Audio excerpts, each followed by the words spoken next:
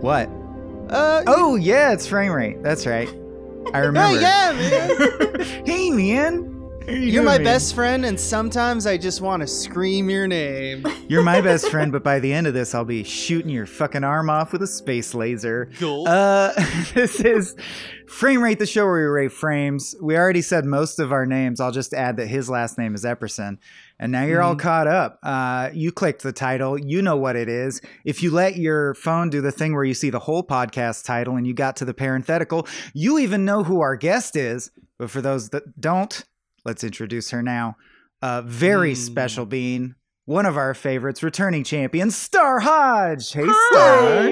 Hi. Happy to be back. Yeah. You're welcome to scream a name now if you want, or not. I'm gonna keep my voice in. I will be the soft spoken anime girl, right, which is very rare. That's true. That's true. I like that, but it's trope nonetheless. Yeah. And I want to take this moment to thank who brought this podcast together. Of course. And that is once again the MVP, Andrew Marinus. Thank you so much for your, sub with your patronage. Yeah. And you too can be like him by if you go to our Pick the Flick tier on our patreon.com/smallbeans, you can pay to choose the movie that we talk about. And that's that with that. So with all that said, let's get on with the show. Yeah. I guess I do. I want to do one more thing, which is say a double thank you to Andrew Marinus. For letting us know that his last name's a homonym for Marinus. So now we know how to say it with the proper respect on the name. Yeah. But B, longtime fans of this show will remember an episode we did about Bone Tomahawk, and I feel like starting this episode with the same thing, which is to say Akira. Akira, you guys. Akira. I just want to thank you so much because I hadn't seen this movie since I was 11, and it's one of my favorite movies now. It's like one of the most badass things I've ever seen as an adult. It's so badass. Yeah, it's so badass. Very excited to talk about it. I hadn't seen it since college, and this is a good segue to what we like to do on the show is kind of ask our guest that we chose, which we chose very specifically because as she implied, she's like our resident anime expert. Mm-hmm. But Star, can you talk to us about your relationship with this movie and also just go on to like what you like or dislike about it? Just like give us a... I don't want to stir controversy, but I'll just say I think that technically makes her a weeb. I think. I think you're a weeb, but I think I'm a weeb too. So from one weeb to another. I feel like my weebness has definitely toned down over time. It's more of an internal weebness. I don't buy everything inner weeb within like I used to, and now it's like, oh, but I love it, and I just keep it. I keep it all internal. But my relationship with Akira, I watched this for the first time in college. Because, man, was this movie kind of really hard to get in general. Unless, you were, in the, deep know of, anime culture in, the early 2000s, essentially. Yeah. And that's right. Me with my, newbie, anime brain, which was very much influenced by, Sailor Moon, Dragon Ball, Ranma 1/2. Still early 90s stuff. Everyone would always talk Akira was the movie to watch. And by the time I got to it and watched it, it was so out of the realm of what I expected and just kind of broke my brain in college. I was like, and back then I didn't like it back then. I love the animation, but it was so gory and intense and tragic and I had never experienced that in animation outside of maybe a few Don Bluth movies, which have a little bit of tragicness to them too. But hadn't encountered Grave of the Fireflies yet. Then, no, man! And when I watched that shortly after, and I was just like, I don't know about these old animes. I didn't know a cartoon could be this sad. Yeah. Oof. And so my impression of Akira back then was just very much I understand why everybody loved this. This was not for me because it was too dark. But rewatching it last month was oh, this movie is a revelation. I love this movie. Yeah, it clicks so hard. My dad, as people who listen to the show regularly will know, loved getting import laser discs and hunting down rare stuff. So I actually saw this as a kid and remember very vividly not understanding it, thinking the red guy must be Akira. It's called Akira, and he's like the main guy. Right. And then the end being like, I don't understand why he's a monster now. Oh, well, I guess it's lost in translation, or it's just an abstract thing like 2001: A Space Odyssey or something. Now watching it in my mid-30s, I'm like, oh no, I was just a dumb kid. It totally makes sense and holds together. Yeah. And it makes me wonder about other things from when I was 11. Like maybe the plot of Final Fantasy VII does make sense. I'll have to reinvestigate that. I just wanted to jump in and say that it's exact. So funny story about this is that I played like Final Fantasy and I had exposure to like Japanese culture throughout high school. Mhm. But like the summer before I went to college, my friend showed me like 3 nights in a row, showed me Cowboy Bebop, this, and Paprika. Whoa. And so I just got like a shotgun blast of anime to the face. Yeah. Whoa. And that was my like, I didn't even watch anime or had seen an anime like before this. And it was just like, holy shit. It just arrived in my life, and it definitely, like you said, was a revelation. Yeah, the way they animated this, because of course after I rewatched it, I'm like, oh, now that I can appreciate it, how did they do this in like, what was this, like late, like 80s? 1988, 34 years ago. Yeah, I was like, Yeah. how did they get this amount of detail?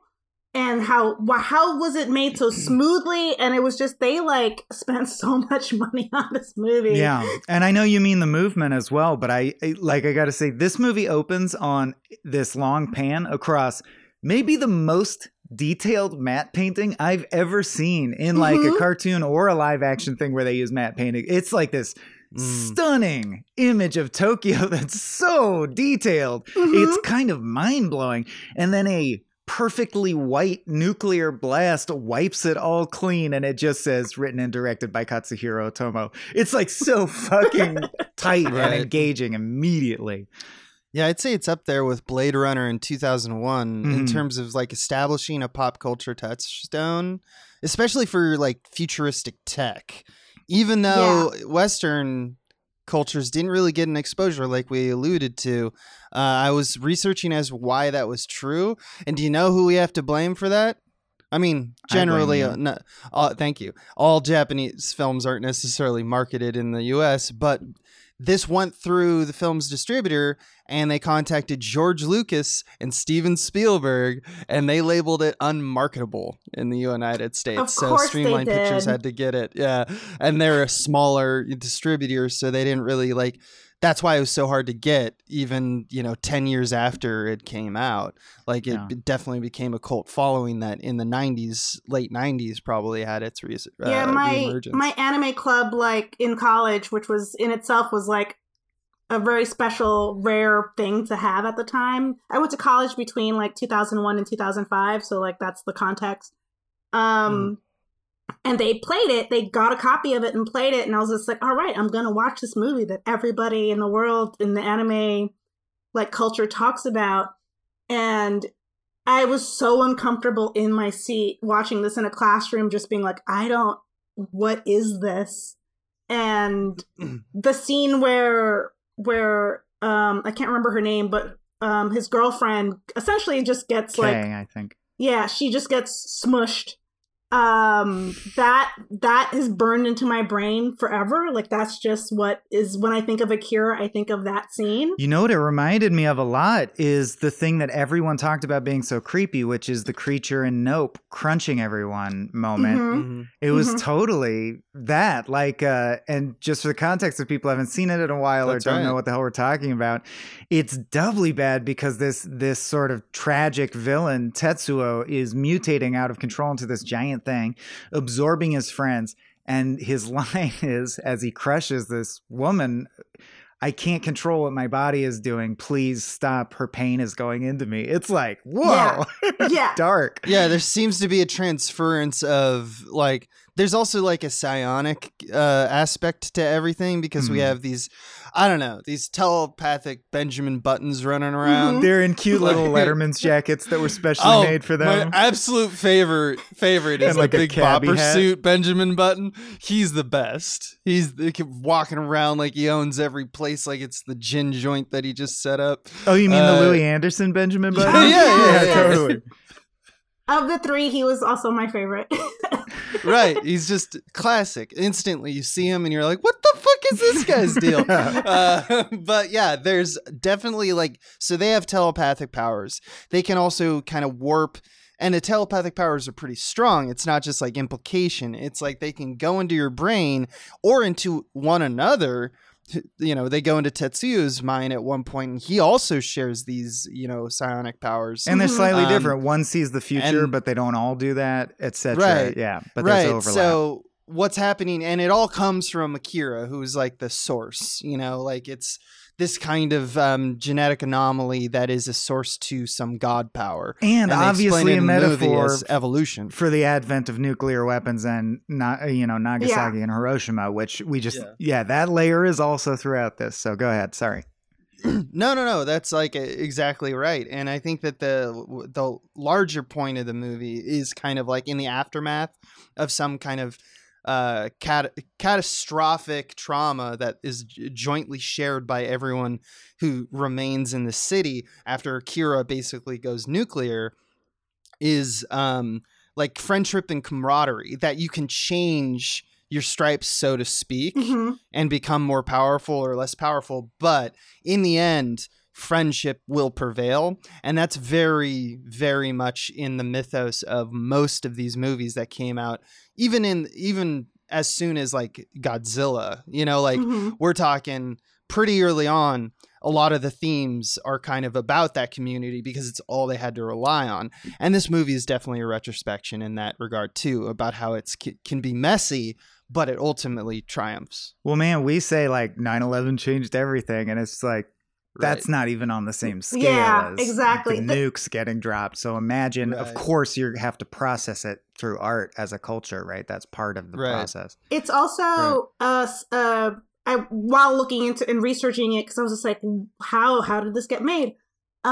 It's also a warning of advancing into the future too quickly, because during this time period, like Japan in the 80s, like economically blew up. Like they were like the top economic like dog in the whole fight.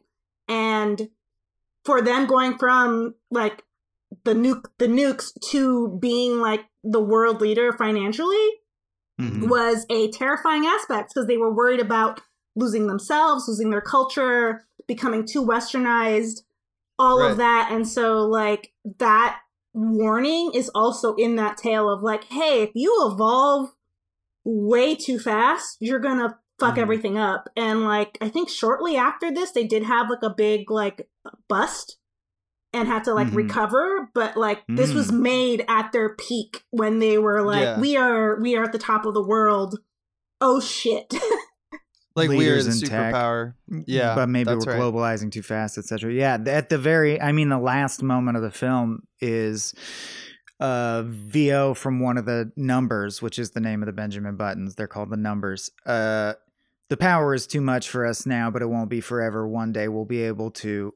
and it like fades out. And then Tetsuo says, "Hi, I'm Tetsuo," which implies that he transcended to some other plane of existence, which I think is interesting as a different point.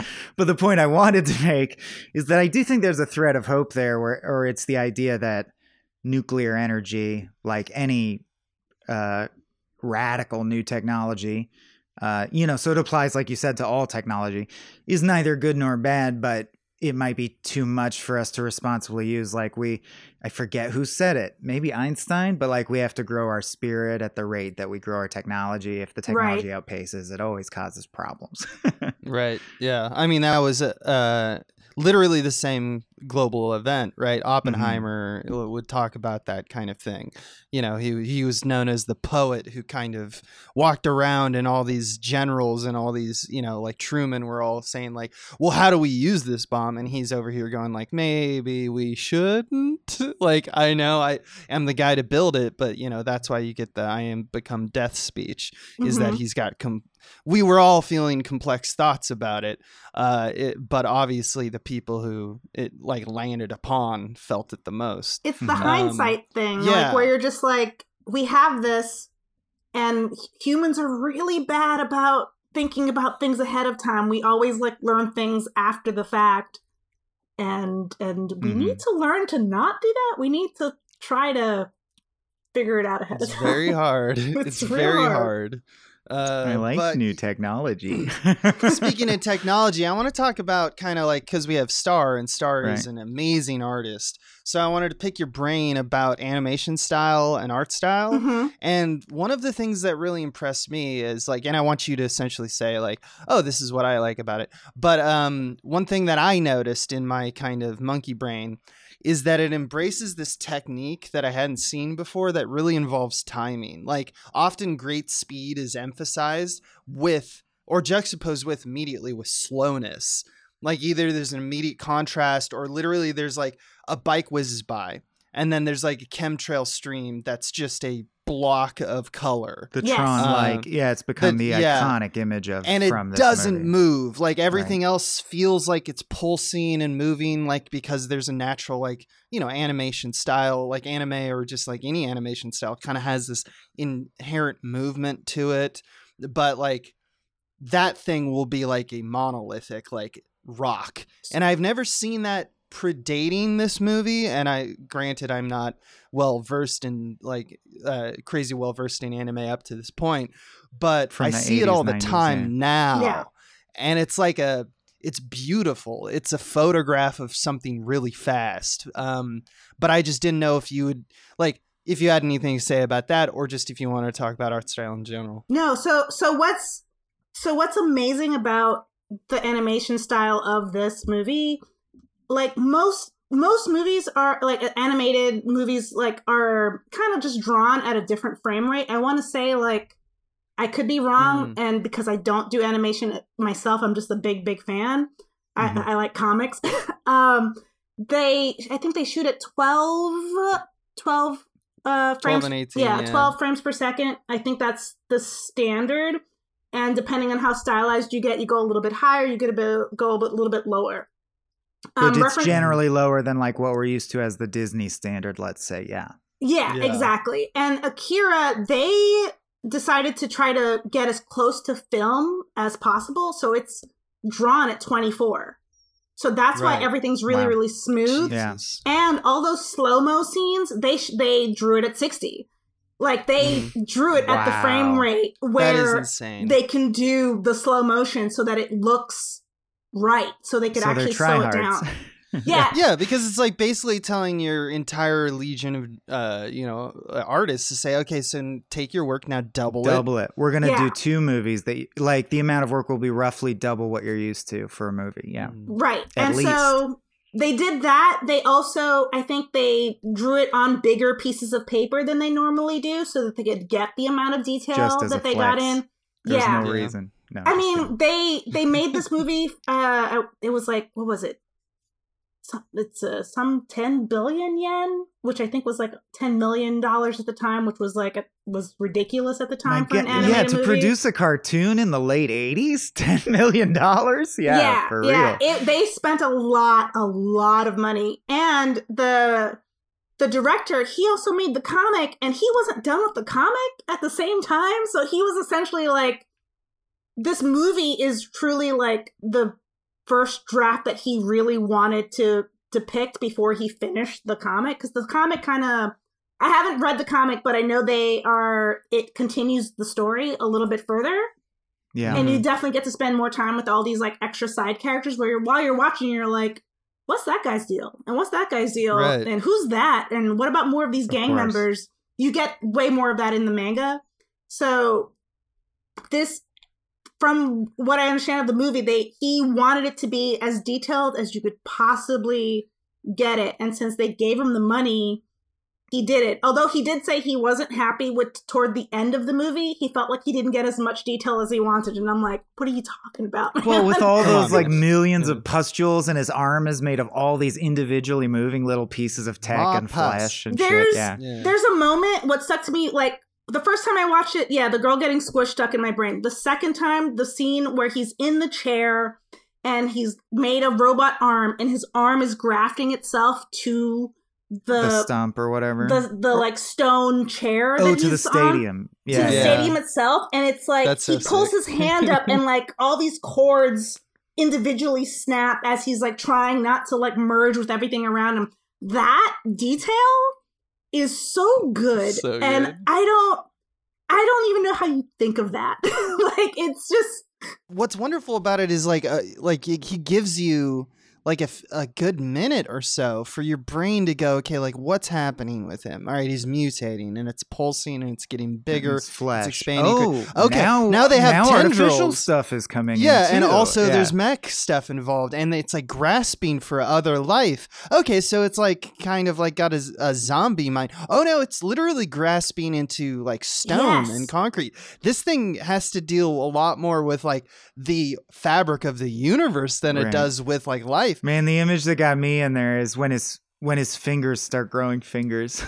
Where it's like it doesn't know what to do. That gave me a lot of like Annihilation vibes, right? Mm-hmm. Like you know, more recent, like the Alex Garland Annihilation has like this genetic like randomizer machine essentially. You get hybridized with plants or whatever. Where it's like, what is as if a computer is saying, okay, take a little of this, take a little of this, and what is that? I don't know. Does it do anything? No, it actually it fails. It fails as an organism. All right, let's try more things.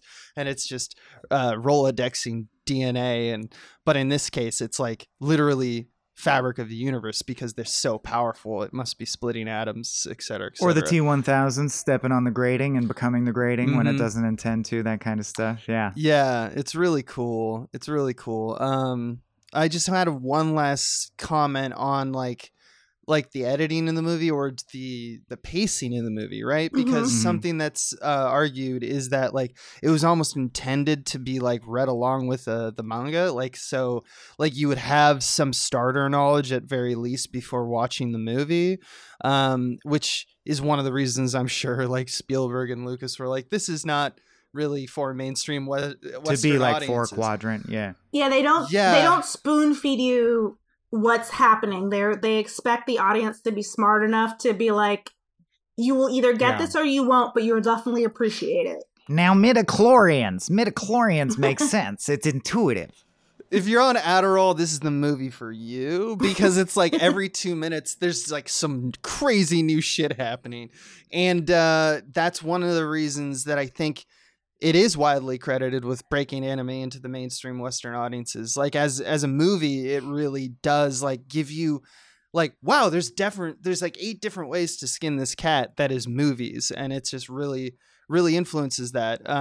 One of the other things that keeping that speed up is that the movie does a great job of using ellipse cuts, which is the result of like a major action is implied by cutting away. Instead of shown. And I'm sure you guys recognized it, but that's what like ellipse cut does. And the scene will often cut away right before the moment in which like someone stabs someone or someone shoots someone or there's some epiphany that occurs, but there's enough in the scene to let you infer that that's exactly what's happening. Like that you can assume that that's what happens.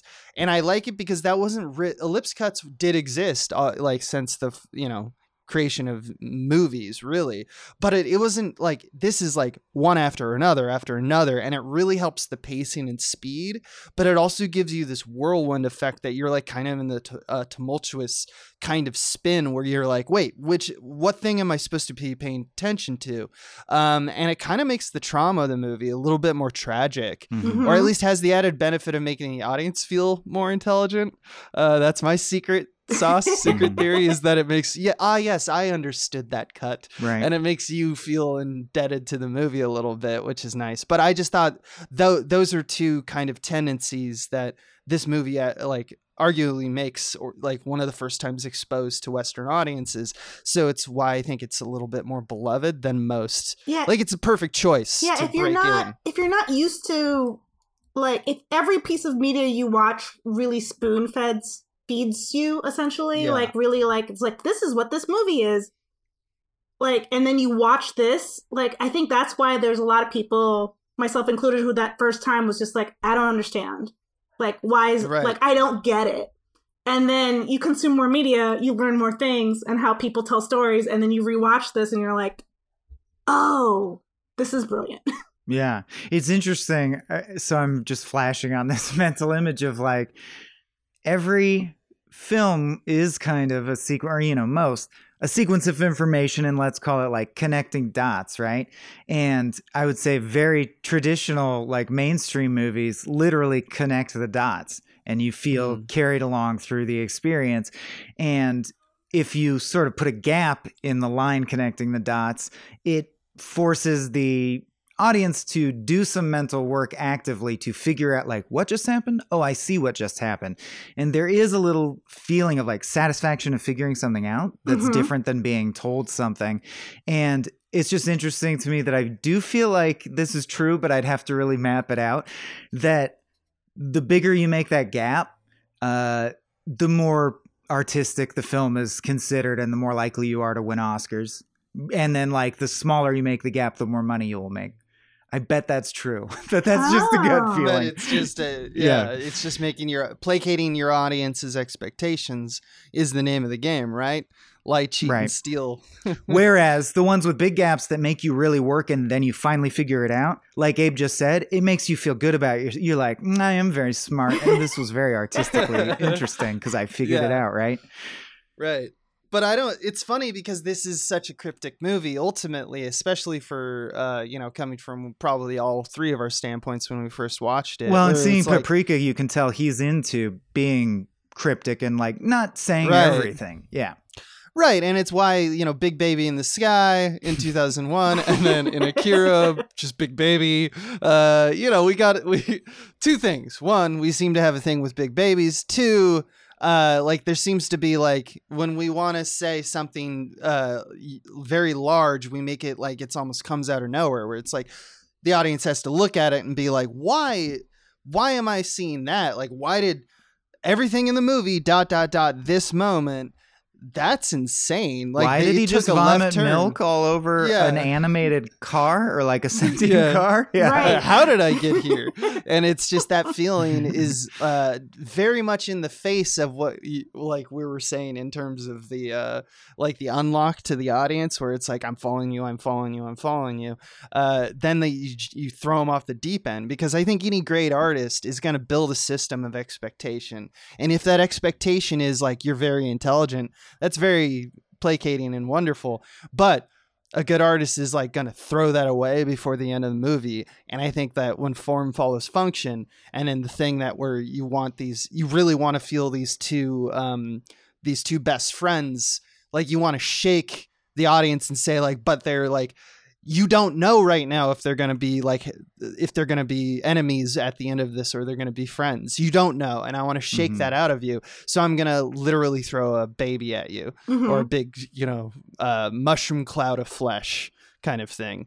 Or he flies to space and starts using a satellite as a gun and like fires wildly all over the planet. Yeah. Right. Which it's so like grounded up to this offers. Point. Yeah. And now we have things like we have all of anime. This is 1988 and right. And that's what I'm saying. But it is so foundational in that, like, this dude was so willing to have a big imagination, and that's really quite a feat, I think. Like, just the concepts, the sheer like gallery of spectacle is staggering. And like so when I take notes for the show, I constantly write down compare to blah blah blah, compare to blah blah blah, because I find trends that way, and that's interesting to me. But for this one, it became so apparent that it reminds me in a very concrete way of so many things that I'm like, this is such a foundational film. Like, I truly believe, I just want to rattle off some stuff like, I think this movie helped inspire like Cyberpunk, The Warriors, Brazil, Terminator 2, V for Vendetta, the comic Ronin, Stray, Heavy Metal, The Outsider, or like, okay, well, these inspired it. But I mean, we haven't even talked about how cool it is that in Neo Tokyo with all these lofty ideals, like our core characters are like a shitty biker gang. That's so fun too. They're just wild teens. The Outsiders, Rebel Without a Cause vibes. It's super like Chronicle. It reminds me of Death Stranding. I'll point out that FF7 did come out after this. 97 versus 88. And dude, Sephiroth walking out of the flame, which is basically the iconic image of FF7, that's just fucking Tetsuo walking out of the flame and putting the red cape on. It's the same maneuver. Yeah, Jehovah is Akira. Yeah, Genova's Akira. This feels like Roland Emmerich movies to me. It feels like Children of Men at certain points. Man, it's just crazy. And speaking of Benjamin Button, this podcast has long maintained that since he since he's aging backwards but also getting bigger, Benjamin Button should have ended the movie as a giant baby. We finally get that with this movie. You know what I mean? Yeah. It closes that loop too. It closes that loop. Yeah, I mean, like Minority Report with the precogs. Oh yeah. Yeah. A lot of people argue that the driver from Drive is based off Kaneda because he's literally wearing like a red, like it's maybe such visual. Yeah. But Kaneda is also more of a fuck you, like that's why I put in Rebel Without a Cause. He's totally just like anyone tells him anything and he goes, no, fuck you. I'm doing the other thing. Well, yeah, he's like he's an orphaned leader of like a bike gang in a place where like the school that they showed them like was a complete joke. Oh, brutal remedial school. Yeah. Yeah. So it's just like, of course, no one's going to tell them anything. I'm sure like the health care in this world is also horrible. Like I feel like no one, unless you have money, probably lives to 30. Like that's the vibe. Feels like the vibe, the post-apocalyptic vibe. So like he's like even though he's like 14, 15 in this movie, he's essentially a full-fledged adult as you can get in this world. Surviving, responsible for other people's survival as well. Yeah, and it's just like, of course, like the moment where he's just like, I have to kill my friend because like I love him, I have to do it. It's such a compelling like moment. I don't know how to describe it because like that's nuts to just be like, I love him, I have to kill him. I love you, but I must kill you. Yeah, and he steps up to the challenge, which is even more so like a holy shit. Like he just dealt with that like extremely well or poorly, depending on how you look at the next 20 minutes. Yeah, the hardest thing to buy in the whole movie at the point that the final fight happens is that a handheld, like a shoulder mounted laser cannon would do fucking anything to Tetsuo. But it like Kaneda really gets him several times. And I'm like, I'm surprised that worked. Well, because his friend doesn't really want to kill him. So he's holding back. He's that's super, a good theory, he's that's how I took that. I was just like, he's holding back. He's pissed and angry, but like subconsciously deep down, it's just like, that's my brother. Right. Like I don't actually want to do it, Like, yeah, Tetsuya, for all of his anger that comes from a justified place of always being second best, always being looked over, and just the feeling of just unhappiness in your life and blaming it on someone, he still looks at his friend and sees him like a kid. We have that flashback, like it's, we existed together forever. I can hate a part of myself, but then ultimately love myself in the end because I know that like it would be like cutting off my arm. So there's this connection between them, which is cool because it's also a deeper connection than like the telepathy. Like telepathy is just introduced in this movie as like this ad hoc, like, oh yeah, for people that exists, like the Espers, right? But like the connection between our two main like protagonists really becomes the thing that saves everything. Obviously, it's guided by the Espers at the end, where they're like, we're also going to give ourselves up too. I think that's part of the community, is that everyone who's like kind of inflicted with power, they're the ones that are supposed to stand up and stop the second coming of the catastrophe. Right. So it's like Which that's the lesson. They don't right? stop it. It's like Tokyo, like that's still fucked up. It's still fucked the up. world is broken again at the end, basically. Right. Yeah, but it could have destroyed the world. Yeah. Right. And instead it created a second universe for them to coexist. Or at least that's my read of the movie. Yeah, That's the scientist Yeah, yeah, yeah. says the energy reading makes it seem like it's creating a new plane of existence. Yeah. Right. Yeah. So it's a dimension or some kind of. But I think multiverse. somewhat left open to interpretation. Yeah, they don't nail down the rules of Yeah. that. It's just an offer at the They end. go to a god place, just like Yeah. where their power came from, a god place. Yeah. Right, it's not right. supposed to Kay be says, understood. while being puppeted by one of the numbers, it's like the dust's memory of the Big Bang. It's like amoebas with the powers of humans. And I'm like, okay. Or like, that's like on Star Trek where they go, we got to turn the deflector dish because of the chronotons. I'm like, if that's the thing, I'll accept it. Like, that's the moment where you're just buying in to the thing. Yeah, exactly. But I will exactly. say, I think the fact that there's a lot of shared mind space, including, so not telekinesis, telepathy, like you're saying. Like at the end, they go back and inhabit, like they experience their shared childhood again in the moment of anyway, I just think that's such a powerful metaphor for the way that everyone's an individual having these unique set of experiences in their little area that is usually so specific to them, but these huge tragedies that focus everyone on one thing, they almost homogenize. Like that's a brain space that now exists that's the same for all of us. We all experience this. We all, so yeah, telepathy is a cool metaphor, I think, for how tragedy makes us come together, and we never normally do that. Yeah. Our brains literally touching. Yeah. There's some stuff in this movie that I just wanted to talk about some of the funnier, like, weird shit in the movie that made me laugh, and I just want to laugh with my buds about it, just because I think there's a few moments where this movie is not so great. No, okay, but watch yourself, counselor. Like the way in which the society, and I think this is like actually a good thing. The movie is actually saying don't do this, I think. But like, do you think slapping bad kids while yelling discipline works? Oh no! Yeah. I think they're saying the education system's completely falling was like apart. that. Yeah, it's just that sequence as it goes on for so long. No, the school's horrible. Like, oh yeah, they're really.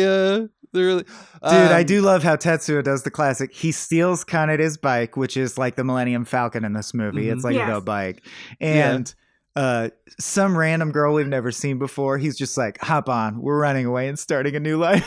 Like, that's so cool, dude. I love this guy. I love in the sewers at one point when they're like wading through the sewer shit. There's a box of ginger ale 3. And I just thought that made me really what think, does that because even like, mean? What does that mean? I also want to like imagine we had like a World War III, right? Yeah. And then all of a sudden, like, and we're in this post-apocalypse, and then someone came out with like Pepsi 2. You know, it's like that would be some real shit. If man. they lost the original That's just what I formula, thought maybe, and they're just like, this is as close as we can get. Like it was lost. We don't have ginger ale was lost twice. So we remember Pepsi, and this is our approximation. It's Pepsi 2. Yeah, there you go. Yeah, it's the best we could do. So what happened to ginger ale 2, man? What went wrong? It was like New Coke. They were just like, no. This is bad. No. Yeah. There's. I love the. You were mentioning the bike gangs and like the bike itself, and there's two like what seemed. Well, first off, I love that when Yamagata dies, Kaneda is like. Yeah, like the lieutenant. Well, like the lieutenant guy. The guy who represents the military interest. Oh no! Who's a part of the gang. The friend. I'm sorry. Friend Okay, Beaver Gang. Tetsuya. Yeah. And like, so they're like So then the group kind of agrees that we have to explode his bike, right, so that he can like enjoy it in the afterlife. Yeah. And I just think that Send it to him. Yeah. Like, I hope you guys do that for me. You know, like blow up my car when I die. Yeah. Thank you. Also, to me, just incredible that, I mentioned the Warriors as a comparison point, and the connection there is that we are introduced to clowns who are also a biker gang. So there's like themed gangs who all dress alike.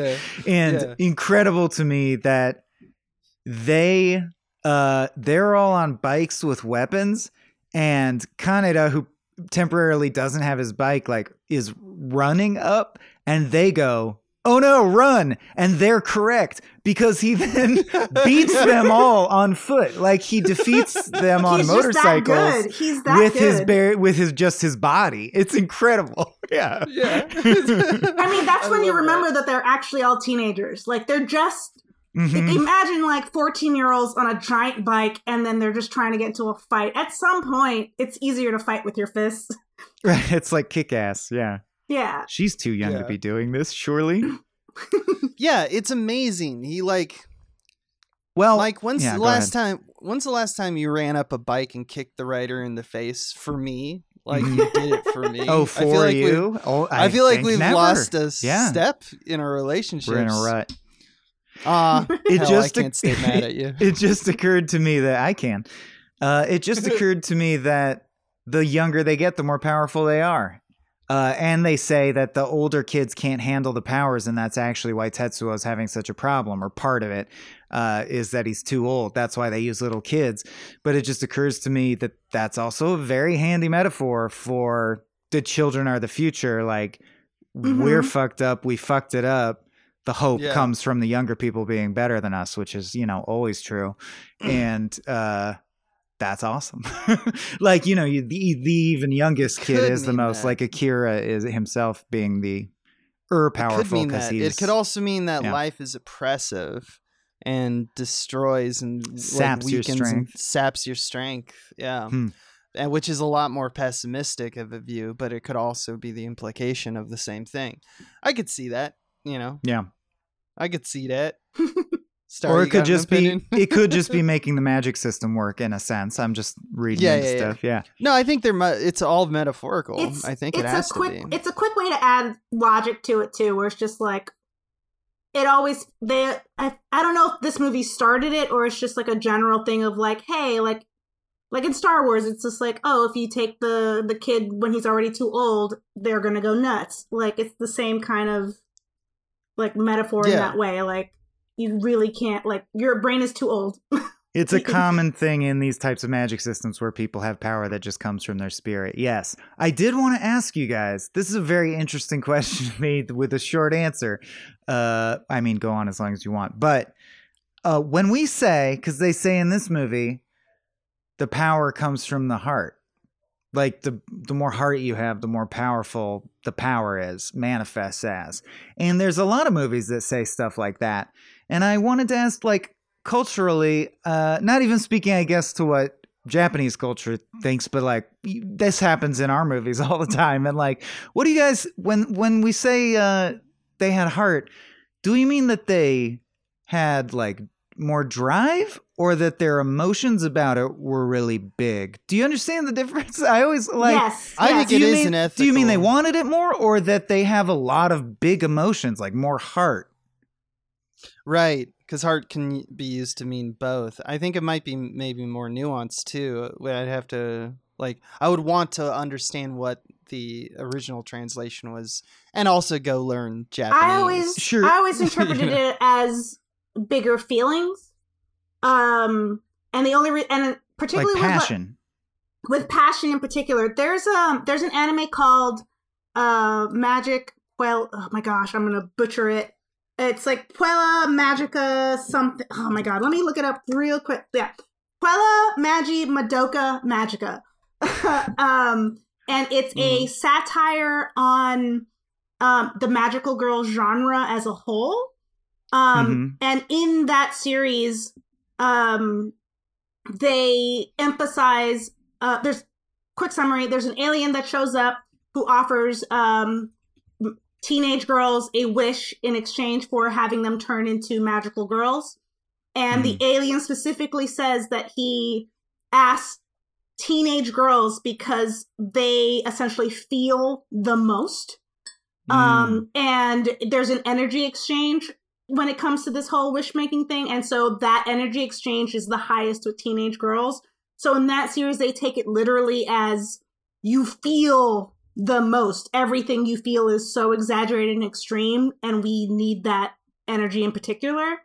without without spoiling that series. It's harnessing your emotions. Yeah, they have energy. Yeah, so when I hear that, particularly in anime, when they're like, you have the most heart, it really is like feelings. It's how big you feel, which I don't know is a good lesson to necessarily give. It's not. It was interesting to me for a couple of reasons, but not the least of which is that I sometimes have really bad mood swings, and I'm having them recently.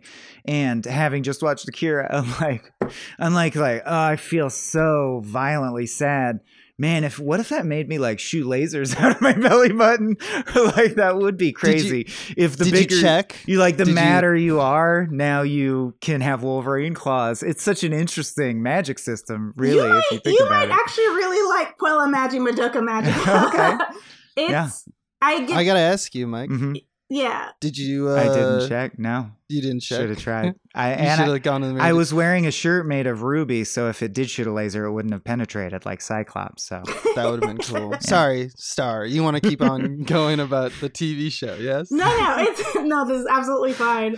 I would just suggest anybody out there who, if you partake in anime or at least have watched anything in the magical girl genre, particularly like Sailor Moon is like a big one, but if you partake in any of that, or just like watching people subvert genres, this particular anime, Puella Magi Madoka Magica, does that. The animation style within it when the girls fight it completely switches animation style, which is how I ended up watching it, because it kind of turns into like this collage weird thing, because I was like, I don't get this. And then by episode 3, something happens that does not usually happen in magical girl shows that kind of changes the story on its head. And I'm like, oh, this is what this is about. Okay, now that officially has nothing to do with Akira. So back to Akira. I will say that I watch everything, so I'll definitely check it out. Watch that. But I do want to get back to the original question, because I think I had a different answer. I don't think that. I don't know. It's just my interpretation, and this could be also. I'm always cautious when it comes to like Eastern movies, just because like Western determinations don't always inflict the right like understanding of exactly what they're necessarily trying to say. You weren't steeped in it from birth. It's not. It's right. Cultural. It's also language. But like when someone says someone has heart or has a lot of heart, I didn't interpret that as like an overwhelming connection to feelings necessarily. I always interpret that as like grit or like courage. Like if you have a lot of heart, it means you're courageous, right? And you're willing to do what it takes. So does that mean you don't have a strong fight or flight response? I always try to tie it to. I'm like, what does that mean in the body? Like if you have a lot of heart, just means you have a stunted fear response. I'm like how come you get to be super powerful? Think in D&D, I think of it as like a fortitude or a will check, right? It's like how high is your constitution when it's like at the end of it, when rubber meets road, are you going to be the one who will just like say, no, I'm going to hold on for one more second? Oh, so endurance check in some sense as well. Endurance check. Well, yeah, it depends on what I'll just say if I lost a magic fight and they were like, well, the other person had more heart, I'd be like, you break that shit. I want to know numerically what the fuck you mean. How do I? Because that seems like a bullshit answer to cheat me of my magic victory. But that's the thing, right? That's why Rocky wins. Is his face is just a cinder block that a hammer is like hammering upon the whole movie, right. And then he's just like, but I'm not gonna go down. And that's like the thing. There's something human. We like to look at that. Whatever that is, because we look at it and I think you're right. We don't know what it is, right? We're like, what is that? Akira really is the hang in there baby poster of anime. It's like, just hold out a little longer. Can I say the only thing I didn't like about it, or my only gripe, and it's really just a time thing, 1988. But I do think, in case we're convincing people to see it who have never seen it and they're sensitive to this, worth noting that like, it does the dated thing, misogyny thing. I would say Kaneda is Yeah. constantly hitting on Kei, and she eventually falls in love with him. But he hits on her in a way where you're like, all right, incel, fucking calm down. Yeah. Like that's, sexual harassment to the extreme. I think it goes out its way a little bit to like show titties in certain scenes. It has that vibe. But it's not like so egregious that I was like, my God, I'm offended. But worth mentioning, I think. They definitely, I don't think they glamorized it. You know what I mean? Like they definitely show, like it's definitely shown. It's assault. Yeah. It's It's assault. sexual assault. Yeah. It's there, but I don't like, you're not like, heck yeah, this is happening. It's very Oh much no, the like clowns are doing it. You're like, very no, much stop like, them. Yeah. ooh, this is okay. But Those are camera definitely bad doesn't guys. have- Kick their ass. But they chose where they put the camera, and Yes. they put the camera right where the boobies are. I'm just saying, and the butts I'm are. imagining the animator drawing the boobies, and he's having a good time. Maybe too good of a He's having a good time. He's like, oh, I like this. He's like, can we do Yeah. 40 frames a second for this? Yeah. That shows you how much anime I watch. Where I'm like, in my head, I'm like, oh, it didn't seem as exploitive as like it normally is in anime. sure. So, Oh my God. Well, if I could tell you, the only anime I was watching at that time, because I was just starting puberty, and I wonder if Star is aware of these, but like, so I was literally just watching for like cute girls. So I watched Love Hina, yes. Project yes. A-ko, and FLCL. I was straight up in love with the girl in FLCL, Oh, because she's great. she's like an introverted, sad, manic pixie dream girl. Mhm. Really spoke my language. All right, back to Akira. Back to Akira. Yeah. Yeah, Abe, you got a topic starter? Yeah, I do, because I want to know about the disposition, because we kind of talked about the kind of characters, like in the bike gang, and like what makes them tick and society at large. But we haven't talked about the espers as much, because we kind of left it off because we have like Big Bopper, Benjamin Button. But Takashi, I believe, is the one who kind of jumpstarts the movie, or at least he's there. He's escaping. He gets he's hit the by a one- motorcycle. He yeah. gets hit Right. by a motorcycle, which causes, Kaneda to be involved in the whole thing. And then Tetsuya obviously gets involved because of that. And like, what's up with Takashi? Like, he's terrified all the time, right? And he's scared to be wherever he is. It's almost hilarious if you watch it with that eye. Because I started like, even when he's astral projecting, and it's like, dude, you're not even there. You're not scared of those bullets. And he's like, oh, Yeah, oh, no, he's it's like true. so afraid And of like, everything.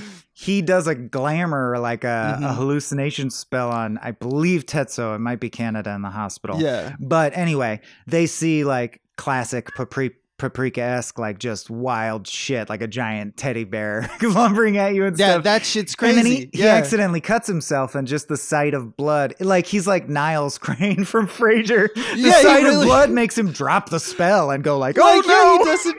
He's so terrified. Yeah. And then so you got that character, and then you have Kyoko, who's the seer, who is like Seems kind sickly. of Yeah. sickly and also displaced from feeling, completely Mhm. just like a repository of information, but also a little girl in terms of like what you feel like her off time is, because she's sickly, but she's got like surrounded by like teddy bears and stuff like that.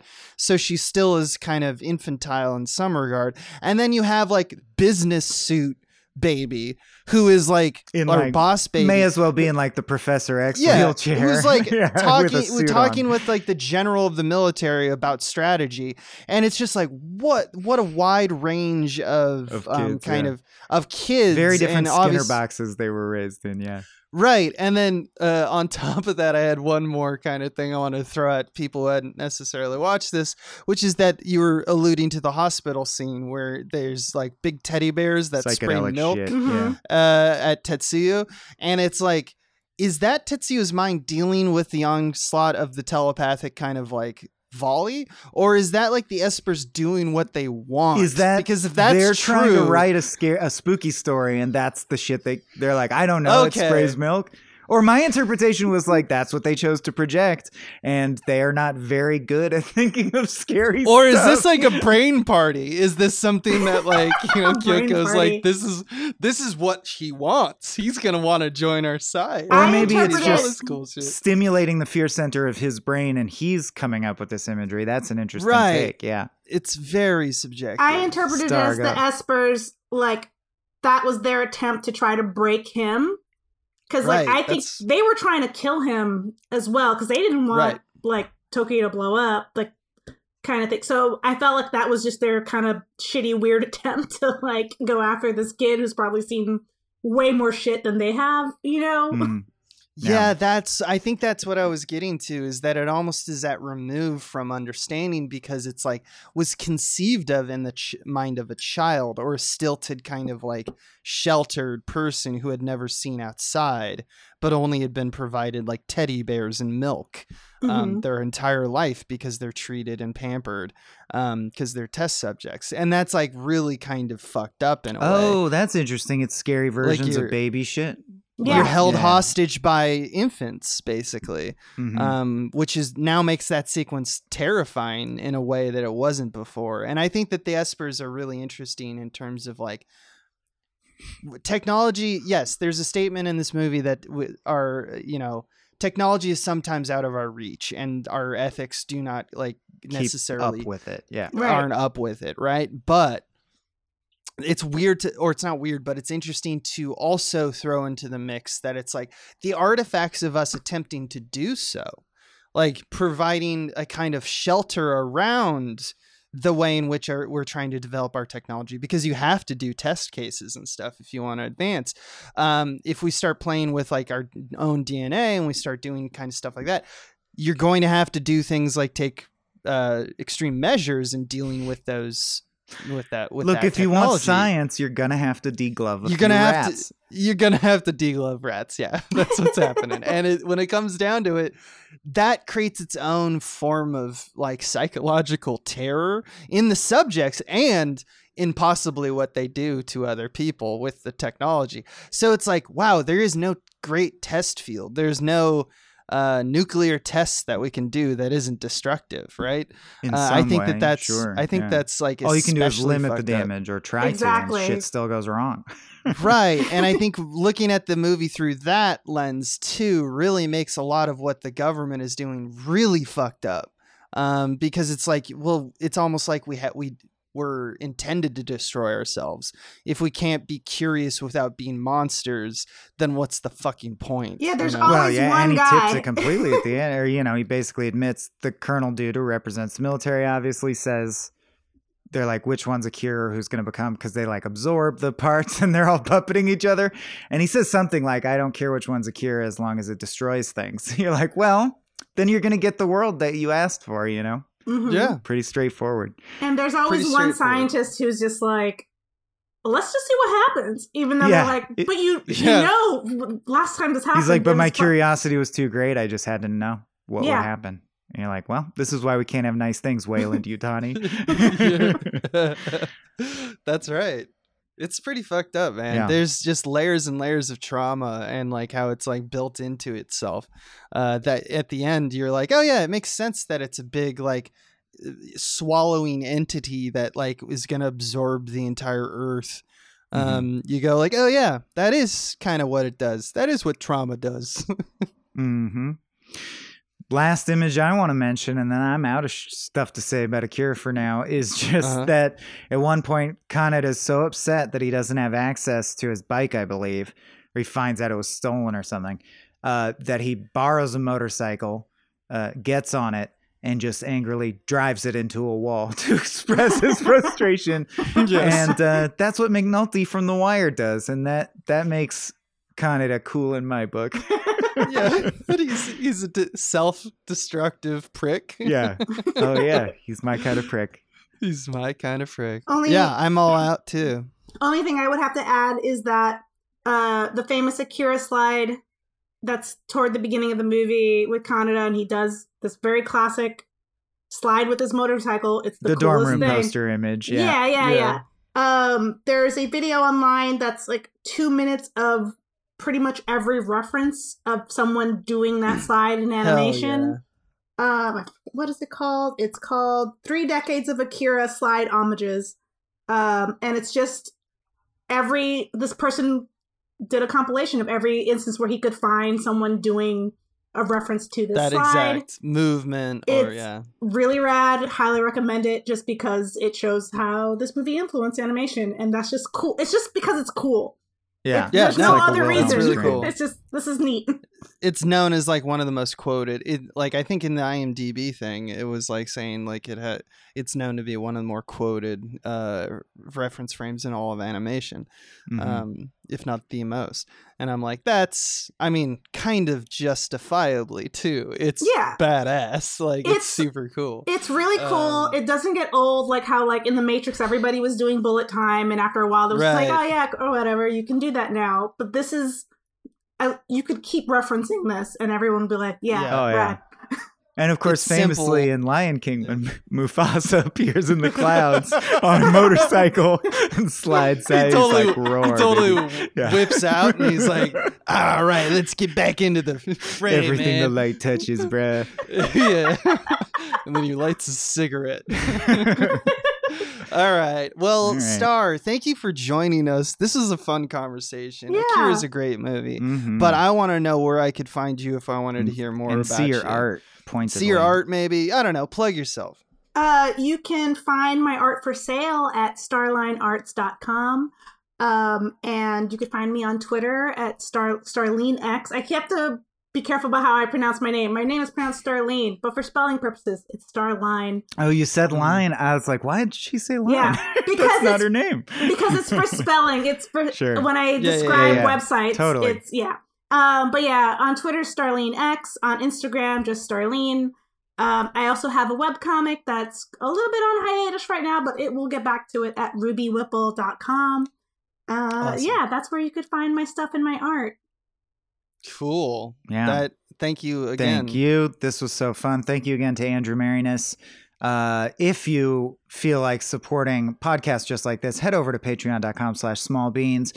You could throw us $3 a month and get access to a bunch of exclusive podcasts like Star Trek: The Next Futurama, Spiel Boys, Escape from the Multicurse, and special episodes of I'll Show You Mine If You Show Me Yours. Or if you want to be like Andrew, you can go above and beyond and support us at the Pick the Flick level, and we'll talk about a movie that you choose that probably won't be as cool as Akira, but it might be as good as Akira. I don't know. That's on you. Yeah. And on top of everything else, we are making a movie this year. And so if you follow the Patreon, you'll be getting access to our kind of behind the scenes transparency project, which is that we're making a movie in front of you all pretty transparently, telling you about pre-production and whatnot, and that's usually through our movie diaries.